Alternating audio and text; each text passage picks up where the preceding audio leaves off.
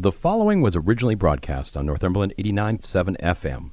For more podcasts and learn more about us, go to northumberland897.ca. And thank you for downloading this podcast.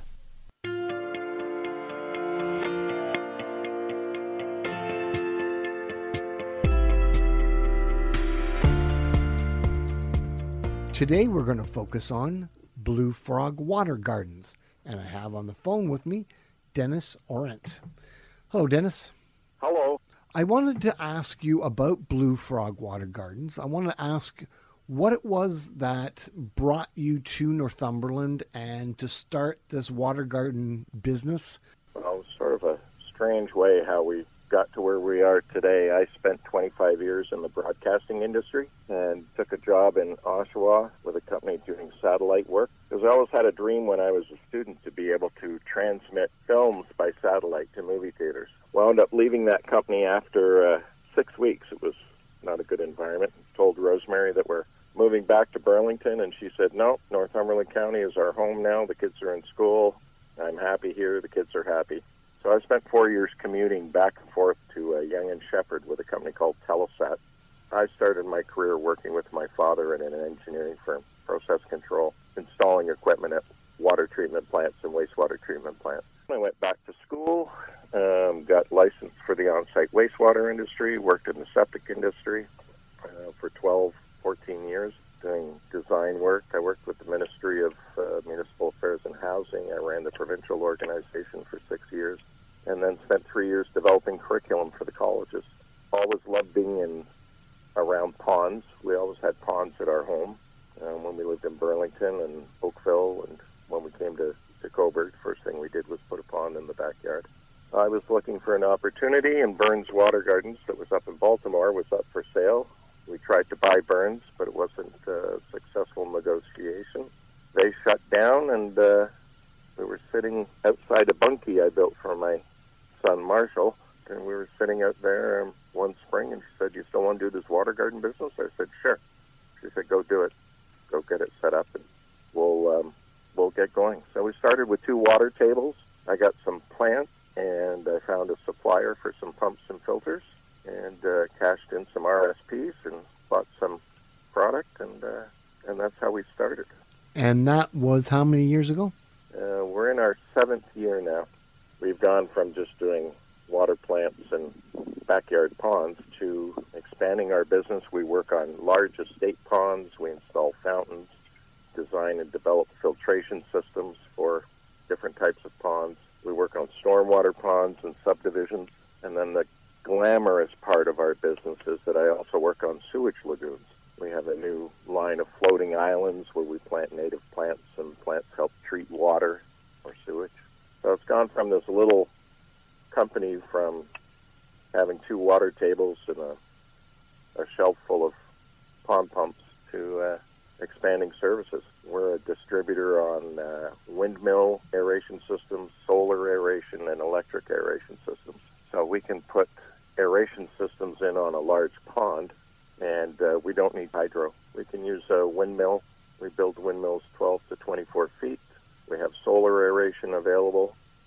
I'm in the process of developing, I'm trying to see if I can get funding from Northumberland Futures, a line of low-cost Canadian-made solar aeration systems for people's ponds.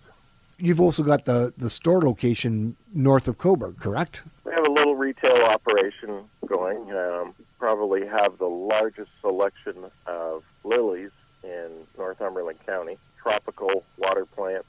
We have marginal plants that can be left in the pond over winter. Floating plants to help treat the water.